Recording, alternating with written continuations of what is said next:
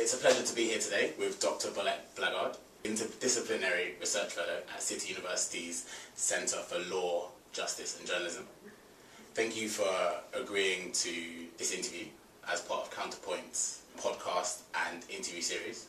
Today we'll be talking about the topic of WikiLeaks, journalism and cultural risk. Very topical today, I think, given the recent revelation that a Swiss banker has released a lot of information about prominent tax evasion and avoidance in the Cayman Islands. Well, it's clear that the WikiLeaks story has highlighted that the internet's capacity to make information freely available has various cultural risks associated with it. Given that, what do you think are the main issues that arise from the WikiLeaks case? Well, I think that there are two things that arise from this case that are not usually discussed, I think, in the media and in just the debates going on about WikiLeaks. And the first thing is that a lot of these discussions focus on the right to freedom of expression, or right to have this information, which is our right. But we seem to forget the obligation that goes with that right, the responsibility and the social responsibility that go with that right. It may be sort of a truism that with great powers come great responsibilities, and I think that we need to look at those responsibilities in terms of cultures and in terms of the impact that WikiLeaks and other internet news agencies have today in our societies. Okay, well, given that you've just mentioned cultures, could you talk a little bit more about the different ways in which the WikiLeaks case has played out and been received in different cultural contexts, and perhaps what this signifies in a broader sense of clashes between cultures? Yeah, well, I think that we have to first of all be a little bit wary of giving it too much importance. How all this talk about WikiLeaks revolutions and Twitter revolutions, and it sort of brings with it an idea that actually kind of a cultural imperialism. The sort of, if we just bring our technology to the people of Iran, then out springs a little American or a little Western person, a little person who sees freedom of expression in the same ways that we do. The culture, the political culture that lies behind freedom of expression is, of course, an idea of individual freedom. And I think that's very important, and it doesn't necessarily have to be that way in other cultures. So freedom may be seen as a collective endeavor. But when we talk about our freedom to express ourselves, we usually talk about individual freedom to think freely and express those thoughts. And we assume that is how it is seen everywhere. So we bring freedom, WikiLeaks bring freedom to all these people through the technology, but it is our kind of freedom that we're bringing, and at the same time we're then bringing in our ideas of cultures, and that also lies embedded in the technology, as it was. That the way of communicating is amplified by the technology, the sort of rational, text-based way of communicating, whereas it sort of perhaps overlooks an embodiedness in communication that may be emphasized more in another culture that is not Western. So there's the issue of our emphasis on rights rather than our responsibilities, and there's the issue of bringing our culture through the technology and through that emphasis on rights rather than obligations to other cultures. And of course that is also a very simplistic way of looking at it, because there is no our culture, but there is an emphasis on rights in the Western societies, and rights that are based on individual freedoms, which is not necessarily the same way everywhere else, and I think that is what we need to be aware of in our discussions, you know, to nuance it. Okay, because that's very interesting, because often the way that people talk about the kind of revolution in internet technology, the sense in which this kind of breaks down barriers between cultures. What do you think about that way of talking? Do these advances in technology result in kind of a smaller world, or perhaps increased polarization and entrenched division in our world? Well, I think it does. I think that what we need to be aware of with technology is that it is not something that's out there. It is part of us. It's part of our social lives. It's part of our culture. It's extensions of ourselves, you might say. So it does what we do on a different scale. Yeah, and I think so. There may be all these social networks that have political goals, and they connect people in positive ways, but they're also hate groups. And you know, technology it's not something that is inherently good, or you know, because it connects people. In the sense in which it doesn't have a value in itself, it's kind of a tool which we use. Exactly. Yeah. But within that tool lies some underlying ideas of how we then connect with each other, because it is written in a certain way, and it is you know, it's based on certain ways of communication that may not be universal. Exactly. Okay. So I think, and I think that there are also research pointing towards the fact that people tend to connect to the people they already know or who are like them. So there's a potential. Let's put it that way. There's certainly a potential to reach much farther than we used to when we did not have the internet. But it's the question of how we use that potential that is interesting. I also wanted to speak about the sense in which WikiLeaks has divided a lot of opinion. Yeah. I mean, people's responses to the WikiLeaks issue have been very starkly polarized. To what extent do you think these divisions are fairly transient, or do you think they reflect something, a deeper polarization within our society, or perhaps within kind of global society of that? I think it pops up quite a lot, the way that, especially when we talk about freedom of expression, issues like the cartoon controversy would be another one, because that was a controversy focused on freedom of expression of journalists as well. And it very easily becomes these dichotomized ideas of either you are for freedom of expression or you are against it, and then you're with, you know, the Muslims in the case of the cartoon controversy, or you're with the corrupt politicians in the case of WikiLeaks. And it goes back to the idea of focusing on freedom as an individual Western concept, and the focus on rights, as I was talking about. Because if you talk about freedom of expression as that, then paradoxically you're not able to discuss freedom of expression. You know, it becomes this sort of mantra that, you know, freedom of expression, we all know what it is and we have to guard it. And of course it is, you know, it's one of the main pillars of our societies.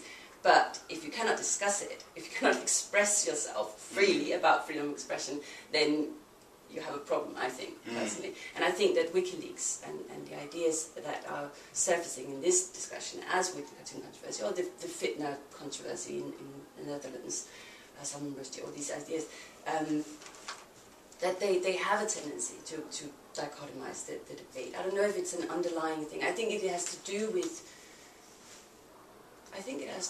the way that we see the world today in the media. That sort of simplifies things a little bit. And it also perhaps has to do with the fact that analysis, and especially the academic analysis, the humanities, are under a lot of pressure these days. This sort of expert knowledge, or again, the nuanced knowledge, is downplayed or downgraded in comparison to, you know, the raw material of the real life. And WikiLeaks is certainly that. It's the, here you have like, what is it, 400,000 documents. There you go. Go for it. It's a little bit. No, you need, and I think that's the responsibility of journalism. They need to contextualize things. You need to understand. We have the responsibility to understand what those 400,000 documents are all about, and you need journalists to do that. That is, that's good journalism. That's a reflection upon the world and the ability to allow the audience to deliberate rather than just picking sides. That's actually another very interesting point, because a trend that the WikiLeaks case reflects is the sense in which the internet allows for citizen journalism. So, given that, what risks do you think are associated with the fact that citizen journalists need not know anything about journalistic ethics? Yeah, I mean, first of all, I don't know if WikiLeaks is citizen journalism, to be honest. It's sort of a news agency that has set up a structure that allows people to give them information anonymously, which makes them very popular, obviously. But they're still, they're a news agency. They're not necessarily, they're not even a wiki, are they? No. I think they started off as a wiki, but they... Oh, okay. Yeah, see. So, but citizen journalism, absolutely. There's the idea of the raw material, the immediacy of it. There's this person here, right there, in the middle of a tsunami. That makes it more authentic, perhaps, more real. And the idea is that there is no editing going on there is, first of all, that's one point of it. It's problematic if you think that you're seeing the real thing. You're seeing what this person picked. You're seeing what the mainstream media picked for you to view on their broadcast, and so on. So there are always editing going on. But I do think that you're right. It emphasizes the idea that we're watching something real. It's right there in front of you, something raw, something unedited, and that is the way to go. That we don't need anyone to tell us how to think. Or to contextualize it, or to... Exactly. Expert knowledge becomes this sort of biased political thing. And it is, but so is everything else, And I think that understanding that, and understanding the context of it, is the responsibility of journalism, of good journalism.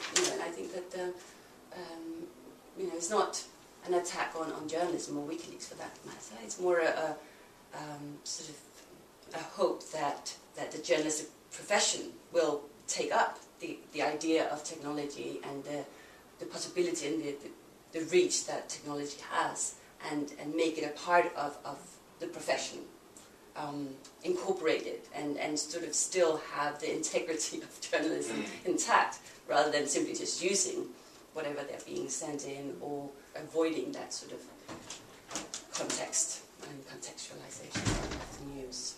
So you think these technological developments can be absorbed, as it were, into the traditional journalistic ethics and craft, or... Well, when you say absorb, it sort of sounds like it goes mainstream and forget. No, I think it does change journalism. Yeah.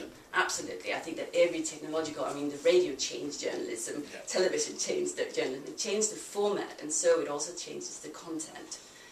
I doubt that the polar bear Knut would have been a big story in news journalism if the television had not been there. Yeah. So it changes those stories, it changes the way that we do journalism, and I think that citizen journalism does that as well. But that change needs to be acknowledged and worked with, and it takes some time, and we may just be at the beginning of something. A long journey. Yeah.